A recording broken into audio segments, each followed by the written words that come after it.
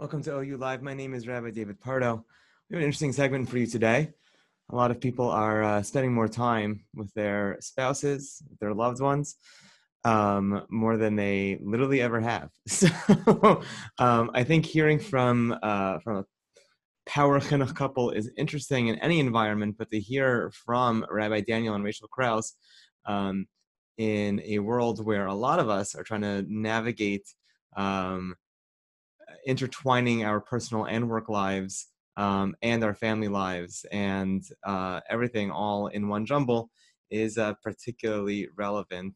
Rabbi Daniel Krauss is the Associate VP of the Birthright Israel Foundation. Rachel is a marketing exec in the world of real estate development, but they are both the co-directors of community education over at Congregation Kehilath Jeshurun at KJ over in New York City on the Upper East Side. So we're very excited to have them with us today. Rabbi Daniel and Rachel Krauss. Wow. Hello. What a background. Can we talk about that? The wall? The wall and the painting. Right, so they go together so nicely. Stories. They both have really fascinating and interesting stories. I'll tell one, you tell the other. Okay. That's why we're doing this. It's okay, amazing. The wall was actually here when the apartment came into being for us. That's really, usually how it goes. You usually get it with the wall. You're not getting the benefit because it's really the texture that I don't know how much you're picking up on the camera. But I can see that there's something. Yeah. I'm nervous to move the whole contraption of the camera we have here in the light, but it's funky wallpaper. Behind this, I'm not going to take it off, is a gaping hole because the people before us had a big flat screen TV, what we think was a flat screen TV with these, the two. It might have been a vault. It might have been a vault. That's a good one, actually. Ooh, we should check that out after. And for a couple of months when we moved in, we had the gaping hole. And what you can't see is the Shabbos table and the feature kitchen that our family lives in every single day. And the gaping hole. You're doing work now on your apartment? The feature kitchen of our home. And basically this was like a $39. Yeah, this was like Wayfair, get me something in 2 days to cover the hole because I promised that by Shabbat we would not be looking at a hole in the wall. That's gorgeous. It's gorgeous. I feel like every week I ask maybe I should put a globe here, maybe like a fern perhaps, something like to just liven up the room, and it just stays this way. But that's, okay, what's the other story? Oh, I think that is the other story. One's the texture of the wall. The texture of the wall that it was there, and then the special pre-Shabbat arrival. But actually, Daniel, did you tell both of those stories? No, I think I set one up for Rachel. But it's people comment, people like it, and it was a placeholder. It's literally like a $39 Wayfair wall. It's amazing. Well, okay, so Pardo, that in honor, I actually put on cufflinks. No, that's what we do here. No tie. No tie. I don't think I've worn a jacket in 10 weeks, but in your honor as well. I only wear it on this show. It's the only time. People Zoom with me, by the way, like Zoom conferences, work-related, and I'll be like upstairs or outside. They're like, where's the set? Why aren't we on the set? Why can't we go to the set? You got to get invited. Not everybody gets to come to the set. We are honored. So honored to be on the set in your studio. The honor's all mine. I can't believe I'm in the presence. So listen, you guys, you are many things, and we'll talk about that. And that's kind of the interesting. You are many things independently. I've known Rabbi Daniel for many years in his role at the Birthright Foundation. Now as the VP of Strategy. Associate Vice President of Strategic Partnerships, but it's okay. Associate to the Vice President? No, I think there's a two in there. Just Associate Vice President. Okay, but I remember you're a weed director. But you actually share a job title. You are the co-directors. We have 4 kids, and we're both parents. Right, we share that title also. You share many titles. Oh, that's just so interesting. Yeah, and we're both directors of community education at KJ, Kehilath Jeshurun on the Upper East Side. So how did you start sharing a job? Most people, I want to tell you something you might not know. Most people are spending a lot more time with their spouses than they ever have.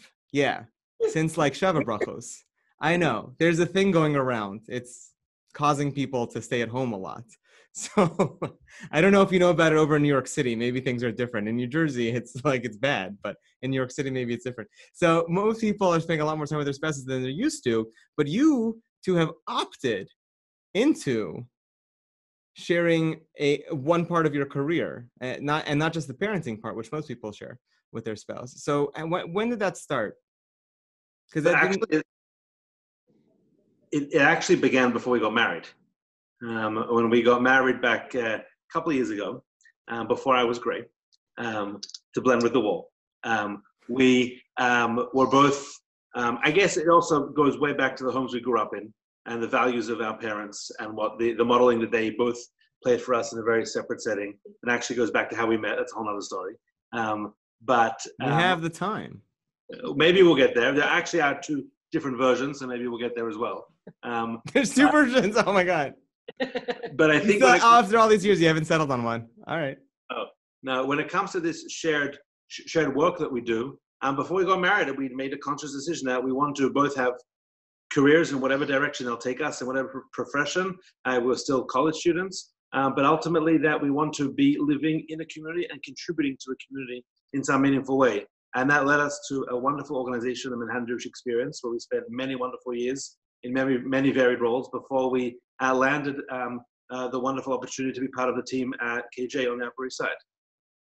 Ed, share, distract. Is that you, Rachel? Do you agree to that story, or does it? Yes, absolutely. I think that for both of us, we are both passionate about our kind of career trajectories, but feel that the shared space that we have between us in terms of fostering and creating an ecosystem that fosters Jewish identity and connection to history, to lineage, to legacy, and to help create that environment for people. And originally, as Daniel mentioned, with MJE, was within the younger 20s and 30s in terms of a specific population and a subset of the broader Jewish community. And now at KJ, with kind of a little bit of a broader segment. But we both feel like if we have a love for it and a passion for it and an appetite for it, that's something that we can share and do together, and something that we can work towards creating something together. So we wanted to use that forum in addition to our outside careers. And just add, beautifully said, just consciously a place in which we'd want to model for our children. And that's a whole nother piece of this layer as well. of it, for sure. Meaning that you both went into communal work because you wanted to create the community that your kids would grow up in? So no, I don't think we're both in communal work as a profession. I happen to work in the Jewish community and feel blessed to be part of one of the largest, Jewish engagement organizations in the history of our religion. But Rachel's in a whole different sector full time. So I'm kind of was on the corporate side of things. So for us also in terms of having the type of home, type of ecosystem and broader community involvement and engagement, where our kids can also be part of that value creation for the broader community. So it's like they play an enormous role. Obviously, they're the center of our universe, the center of our lives. But in terms of the creation of that connective tissue and connectivity to feeling in love, inspired, and in awe of the magnificent community and broader community that we're part of, the legacy that we're part of, the heritage that we have, the richness of that. That it's not something that's just limited to our own table, that together as a family, it's something that we're sharing with the broader community. When you started MJE downtown, was that a conscious, I don't want to say conscious decision, but was it something you had in mind to be doing down the line for decades? Or was it like, wow, let's try this for 2 years, see how it goes, and like, look at us now? Still taking it 6 months at a time?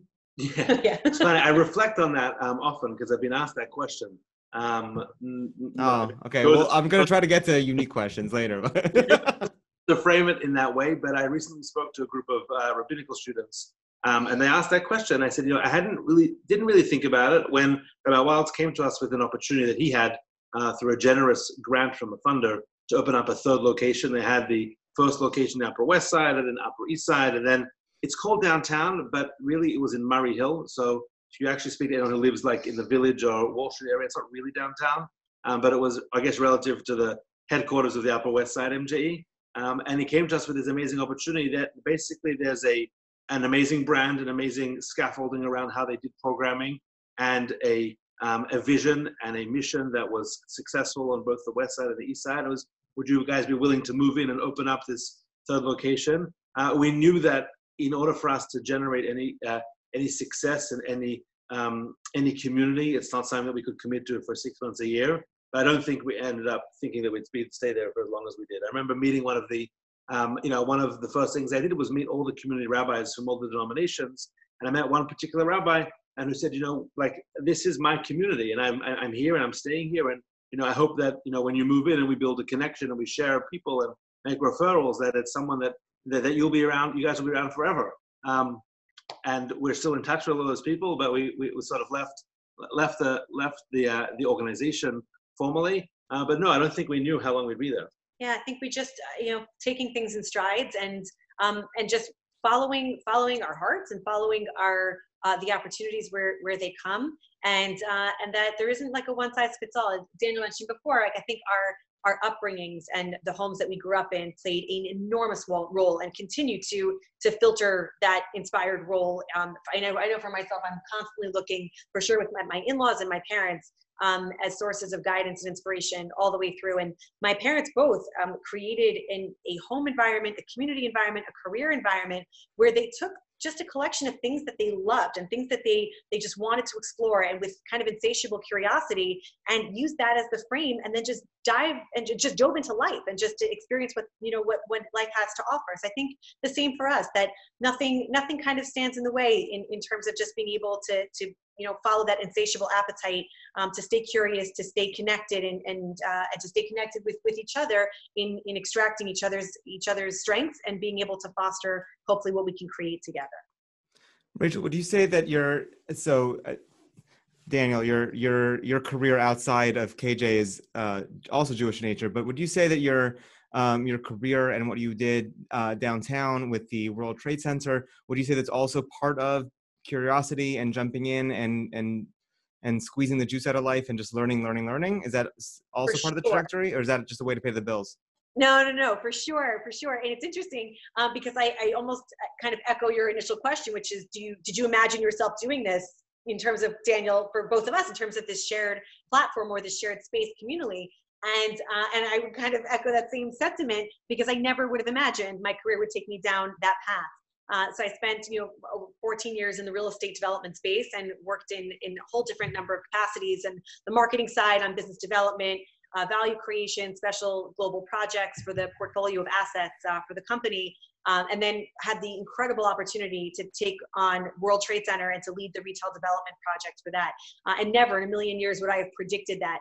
But for me, getting up in the morning and getting out to the world to hopefully add value, to learn, to contribute, to build, to innovate, to create, to disrupt, to build something remarkable and to be part of something remarkable is kind of what keeps me going. And for me, there's a level of connective tissue between those two professions, which don't normally intersect. So for me to how do you see that?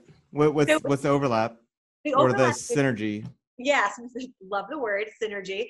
So for me, the overlap is that my role for the past decade and a half in the real estate development space was about understanding the underpinnings of what it means to create an environment through which people can come, can experience, can connect with each other, can shop, right? So we you kind of like, it's like Mad Libs, like insert your verb here. So it's identical in terms of what we've been able to do and what we've been so privileged and honored to do for the past decade and a half, which is to be within the communal space, building something with kind of that same narrative, that same story arc, which is it's a place where people can come, they can connect with each other, with identity, with being together and facilitating an experience. And instead of shop, it's, Jewish identity, and it's to pray or to experience or to enhance and to fall in love with who we are as a nation and who we are and what we're part of. So for me, the story arc is the same. The narrative is the same. So one happened to, manifest itself within the creation of amazing real estate and retail and space and experiences that were conducted in those spaces, or it manifests itself within the community space. Was there ever a moment where you're sitting in a I don't know, like a board meeting or like a planning meeting, and something like clicked, and you're like, you pulled something from the business world, and you're like, this makes sense here? That's a hard question to answer, because the answer could be no. No, totally. The answer is yes. And it's happened so many times where from both directions, like things that we've done communally that have gleaned and drawn from the wisdom of the corporate marketing, business development, real estate development space, and so many things. I mean, so many things, especially within World Trade Center, where I brought in strategic positions and initiatives that were absolutely drawn from Torah sources and Torah values. So that there's kind of this equilibrium dance that the two do so magnificently together, because these worlds represent the idea of connecting with people. And that's something that's certainly something that's trending in the industry. It's only moving more heavily in that direction, especially with, you know, isolation and quarantining and being socially distant. This idea of feeling connected to something has really become the tip of the spear for brands, for marketers, for products in the industry, services industry. So, and that's really what everything coalesces around, that lesson, those lessons and those value systems that the Torah espouses. So for me, like, the worlds have so much to share from each other and to glean from each other. That's so true, by the way. Meaning, like, the story has been for, I don't know, like a good decade in this country, that people are much more lonely than we let on.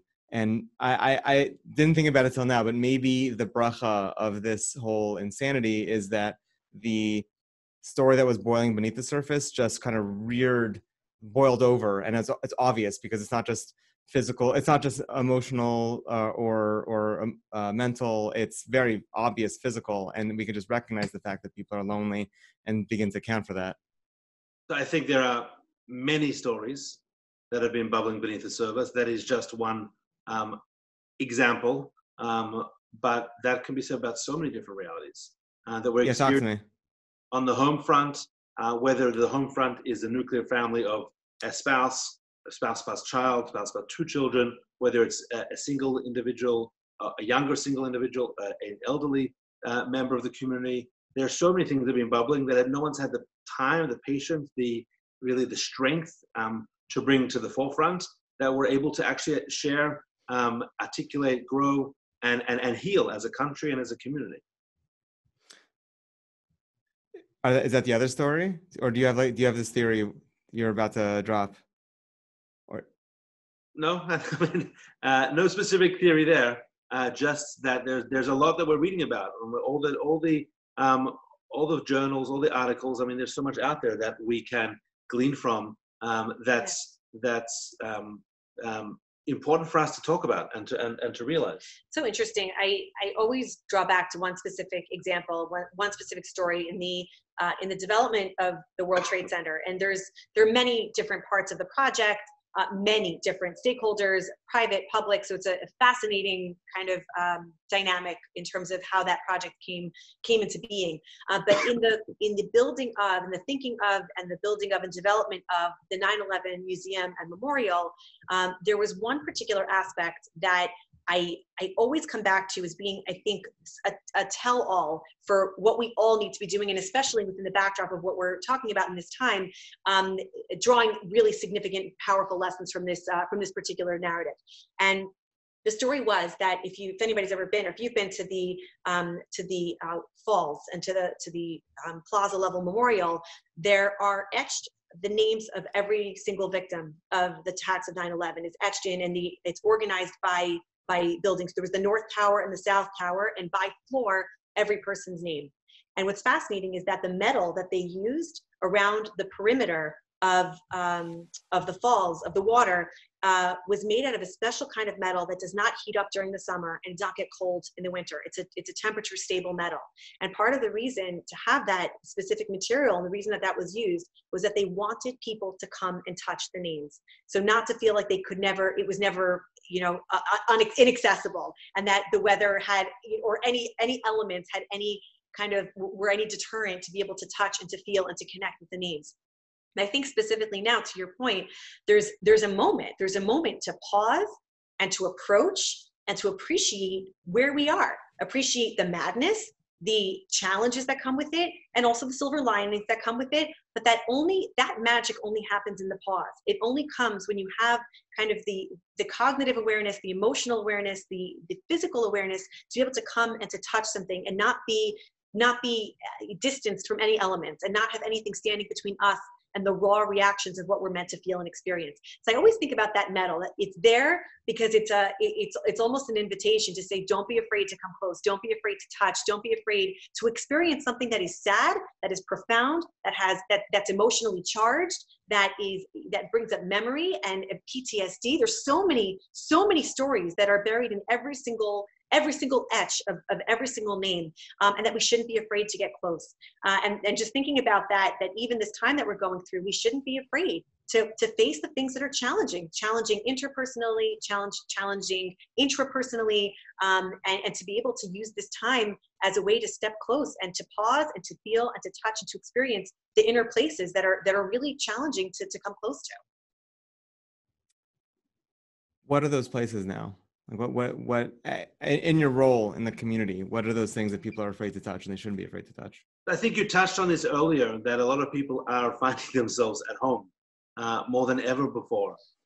Maybe you mentioned like more since people had their Sheva Brachot, they're all of a sudden stuck at home, and that brings to the fore so many different pulls and pushes and pressures and different elements bubble to the surface around the roles that have to play at home. And I know many of us are dealing with Zooming kids and the lovely who are on Zoom. Yeah, very irrespective of the technology. Yeah, they're just flying around the house.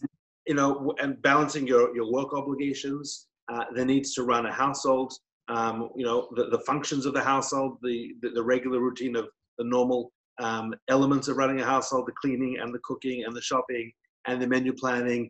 That happens with throwing a Pesach and then throwing a Shavuos, and then throwing the children for some, and those are without children and dealing with the loneliness aspect of being home alone, those that are unable to leave their homes, even in a safe, social, distant fashion. So I think when all those elements are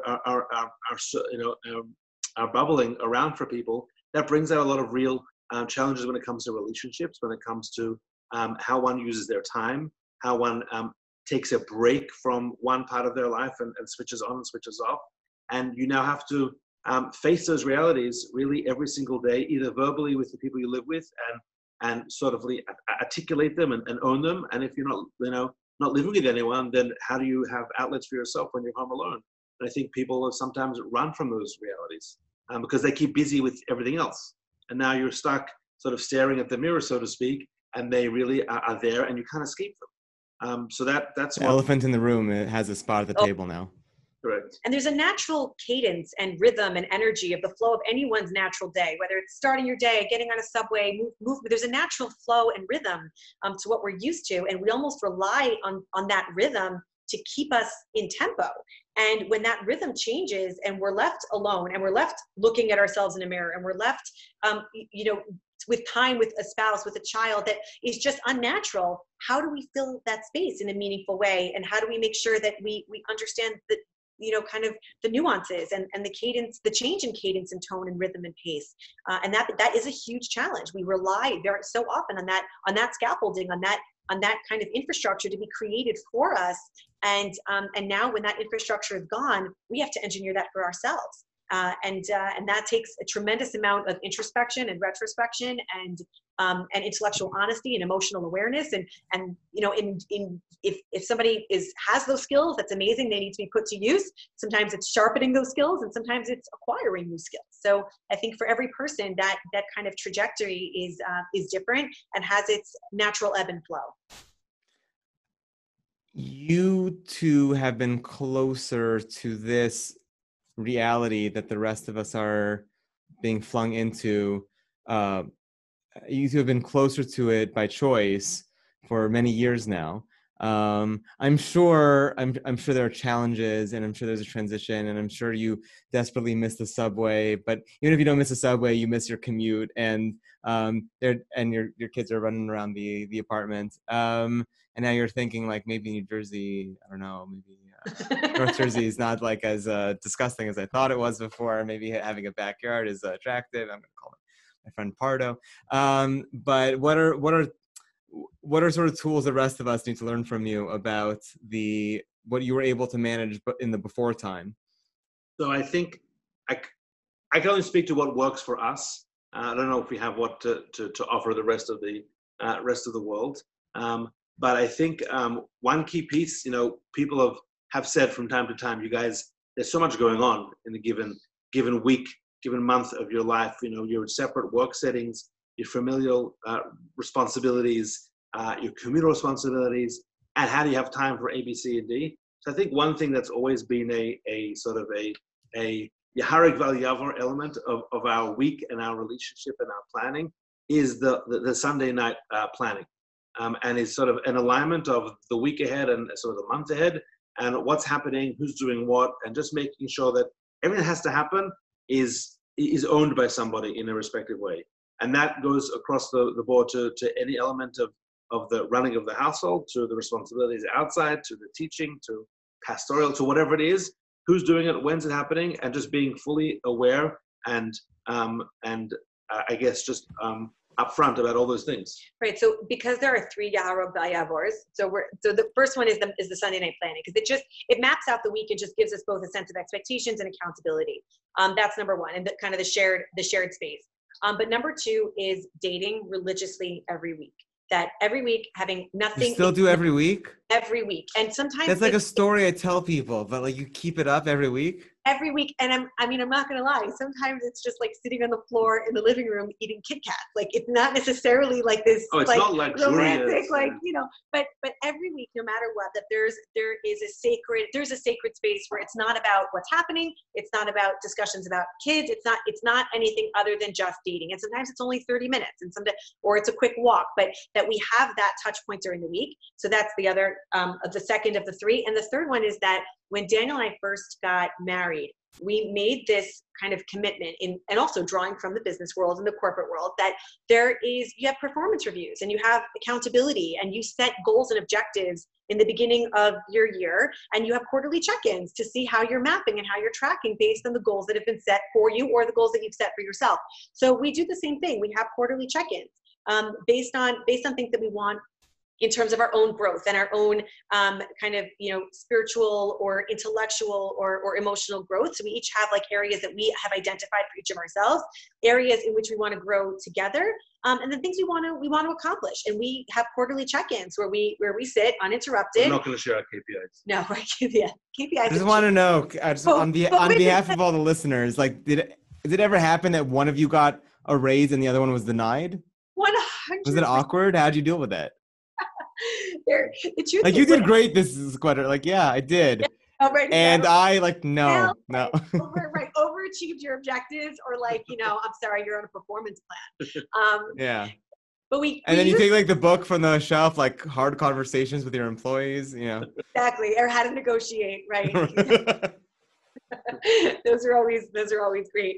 But we have, so that there's a sense of a fueled, intentional, purposeful, driven sense of growth. Growth-oriented. Right. So that we know that we're not just living parallel side-by-side lives, but that there's a true sense of purpose, of initiative, of intention that is really in everything that we're doing, and to make sure that keeps us honest with ourselves and on track. So that if we know we set out certain goals to accomplish, and again, be that individual, spiritual, religious, learning, like there are different elements that make up that whole piece, but that we have that quarterly check-in so that we know that we're on track with what we want to accomplish individually and as a unit.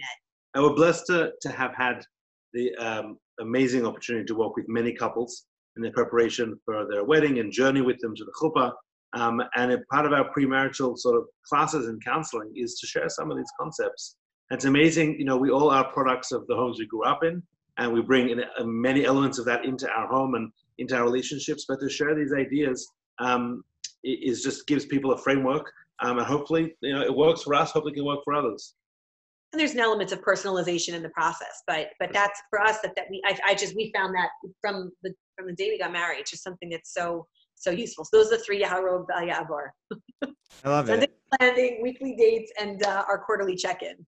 I love it. I watched yesterday the like really exceptional Vayichan program out of Yeshivat Kotel. Still up on YouTube. Everyone can check it out. There was a interview with the Twerskis. And I saw pieces of that. David Lichtenstein asked, like, if you can, like, give me like a refresher from my chassan shmooze, like, because I haven't been with my wife this much in the past, however many decades. That was very cute the way they contextualized. Okay, switching from Kodesh to Chol.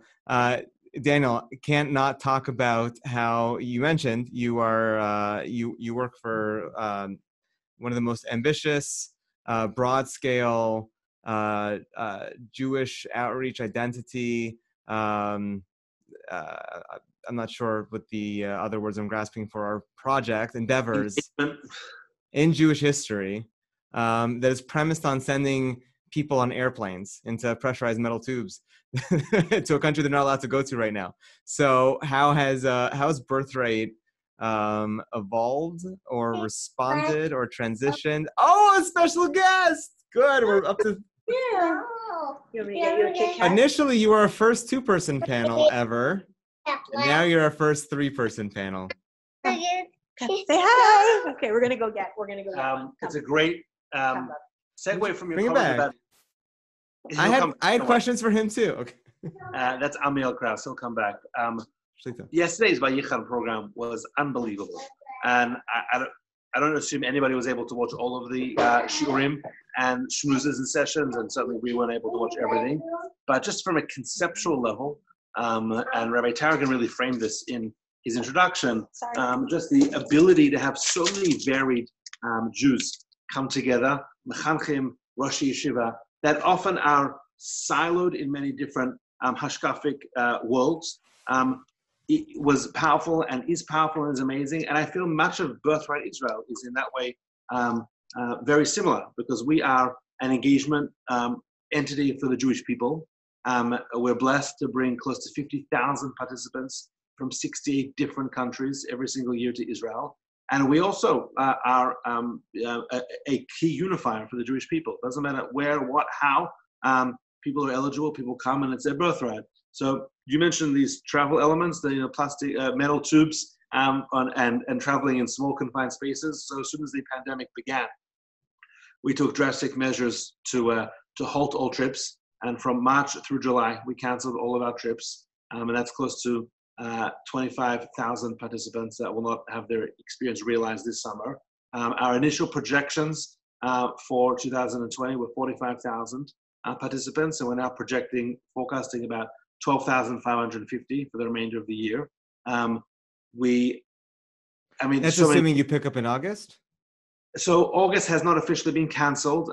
People forget that we operate in 68 different countries, and there are opportunities for some of the Europeans to perhaps explore coming in August, and also the winter season will hopefully resume towards the end of 2020, starts officially in October, November. Hopefully we'll be able to resume some trips then. We're modeling already scenarios for what it might look like having socially distant trips, whether it's less people per bus, whether it's less people in a room, what that might look like, what that might cost. But it's our goal to make sure that anybody who wants and has signed up for a previous experience or signed up for a future experience, that will have the ability to take them and to give them this 10-day initiation into the Jewish people.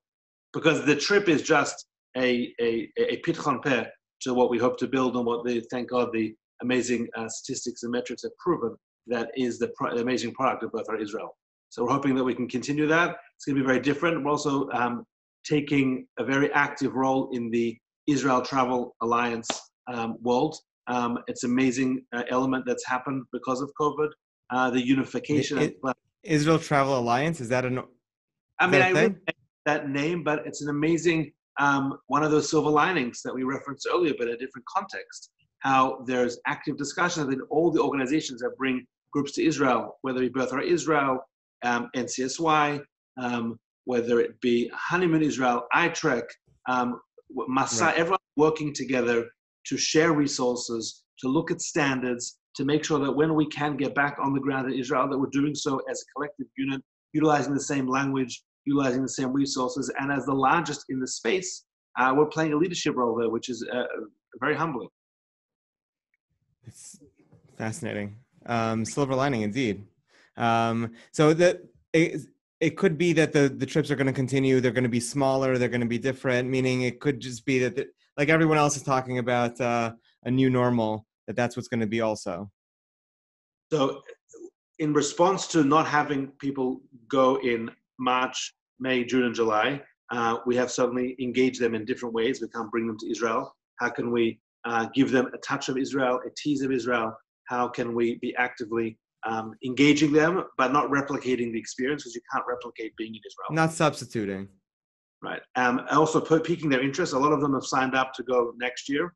But yeah, we have absolute faith that we'll be able to bring people back to Israel in a safe way, whenever that's possible. Amazing. We have ruled out any flights with stopovers, which was a common way for people to get to Israel. So we operate throughout North America and have different hub cities. That's not going to happen anymore. We're going to be direct flights only. Does that mean you're cutting out Charleston, or what is that? It means that you're going to have to figure out a way to bus over to New York, let's say. And we're going to, whatever it takes. Israel hotels have already said they're not going to be offering the amazing, famous buffet breakfasts. You can do it to go. It's over? It's over? Wait, forever? Birthright Israel will commonly have 3, in a room. So what does that look like? What is the cost going to be? What are the cost increases going to be? So lots of different models about all those different elements to make sure that the program that was so successful and can be delivered in an authentic yet socially distanced, safe way. So the breakfasts are gone forever? I hope not. What is it like? What? My God, there's so many things to mourn, and like some of them are much more serious than others. But can you imagine having to tell your kids there used to be a thing called Israeli breakfast in hotels? It'll come back. It'll come back. Just imagine how good it will look if everyone gets a little box with everything that was available at the buffet breakfast. I don't know. No, I disagree. Part of the experience is the fight. You earn it. It's something primal about it. I don't know.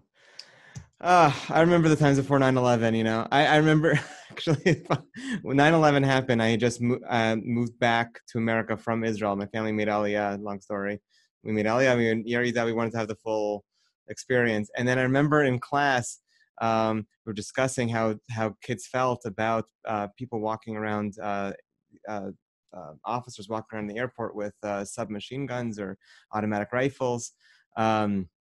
And like how dangerous that made them feel. And I remember thinking, like, am I allowed to say that I feel very comfortable around people walking around with assault rifles? I'm used to. Thank God that like the good guys have. Wait, I'm confused. I didn't want to raise my hand. I didn't want to out myself as the weirdo. So anyway, well, there's definitely going to be parts of this where we're going to tell our kids about the before time and how things used to be. We speak about that with our kids on Shabbat.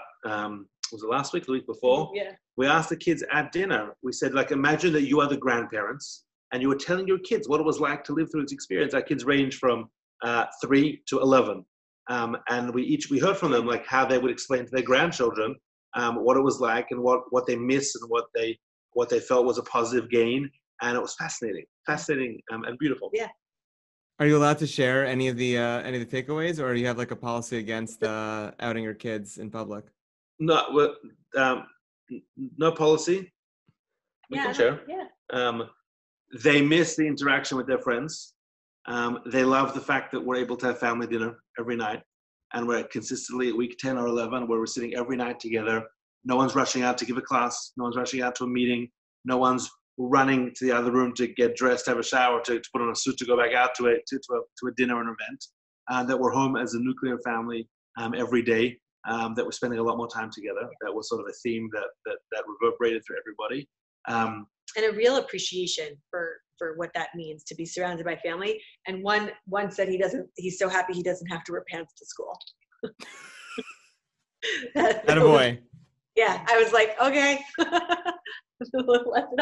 You never realized that's something he was struggling with, and that just came out. Like, I roll out of bed and I put on a shirt and I'm at school. One child, Kraus child, said that they love. I try and take one of them individually to shul on Friday night or Shabbat afternoon. Shabbos morning we're all there, but Friday night it's either one and it rotate. And they miss that. They miss that unique time. They miss going to shul. They miss getting a bracha from Rabbi Luckstein. They miss just being one-on-one time. But they quickly said, but they loved having family Kabbalat Shabbat together and davening at home. So sort of it was a nice balance of everything. Of things that were hard and things that are amazing. And the script is still being written. Yep. Story continues. It sure is. Definitely don't even know what 2 weeks from now looks like. Hot debates all over New Jersey and New York City. City.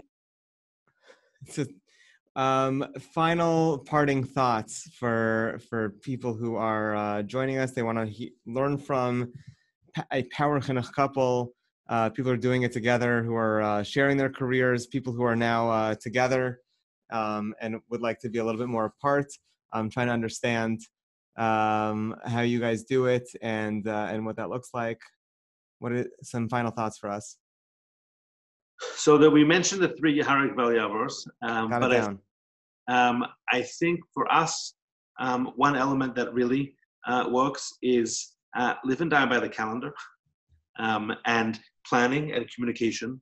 And they seem like buzzwords, but they're very real and they're very important.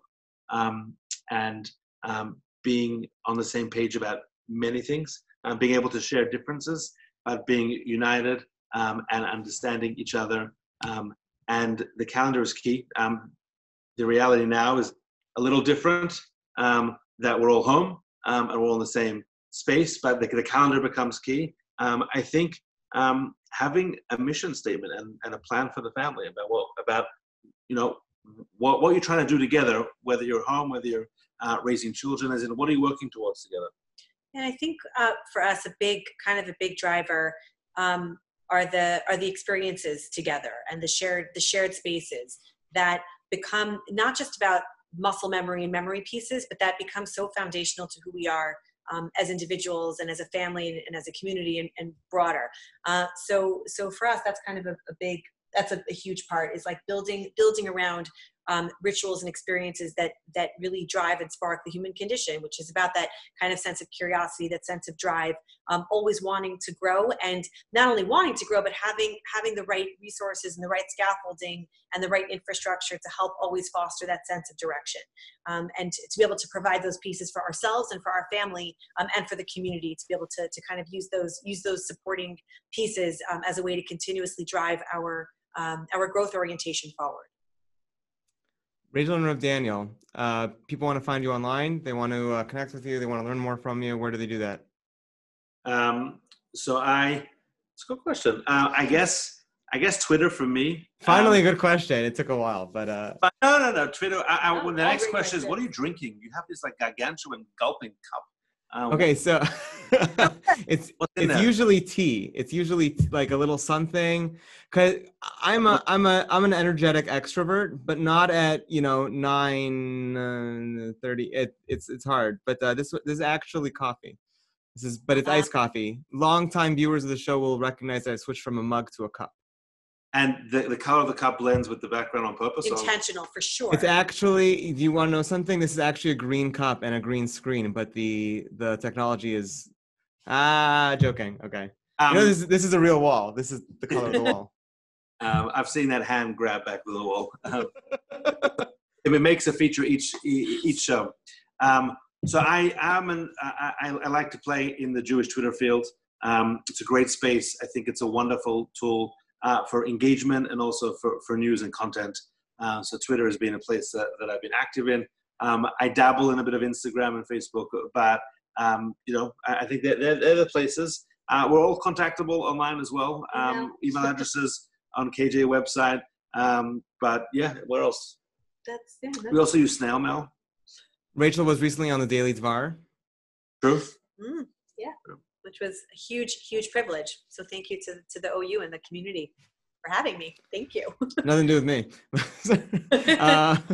I'll take the credit. Rachel, Rav Daniel, it was such a pleasure having you on. Thank you guys for coming. Thanks for making the time. Thank you so much for having us. Thank you. All right, we'll talk to you soon. Perfect. Thank you. Thank you. All right, a lot of great takeaways. Listen, it's Monday night, it's Monday night Memorial Day weekend, but it's not just Memorial Day weekend. We're also kicking off the Shloshet Yemei Hakbala. Shavuot is right around the corner. I want to let you guys know about something that we've been working on for a little bit of time that I think could really transform your Shabbat experience called Sinai at Home. Most people make the most of Shavuos by moving from shir to shir, staying inspired with the next great speaker, and drinking all that free coffee. But not this year. And, come Chag, there won't be Zoom shirim either. What will we do with a Zoomless Yontif? Take a minute, and we'll give you a whole night of learning. Sinai at Home is a one-of-a-kind opportunity to learn from some of the greatest teachers, leaders, rabbis, rebbitzins, and scholars from around the world, all in one night, all from your home. Browse the site, hear a short explainer of the Makor sheet, select the shiurim you want to learn Shavuos night, and print out one unified packet that will keep you up till daybreak. Learn by yourself or with your family. Make this year the best Shavuos yet. Find us at ou.org/Sinai.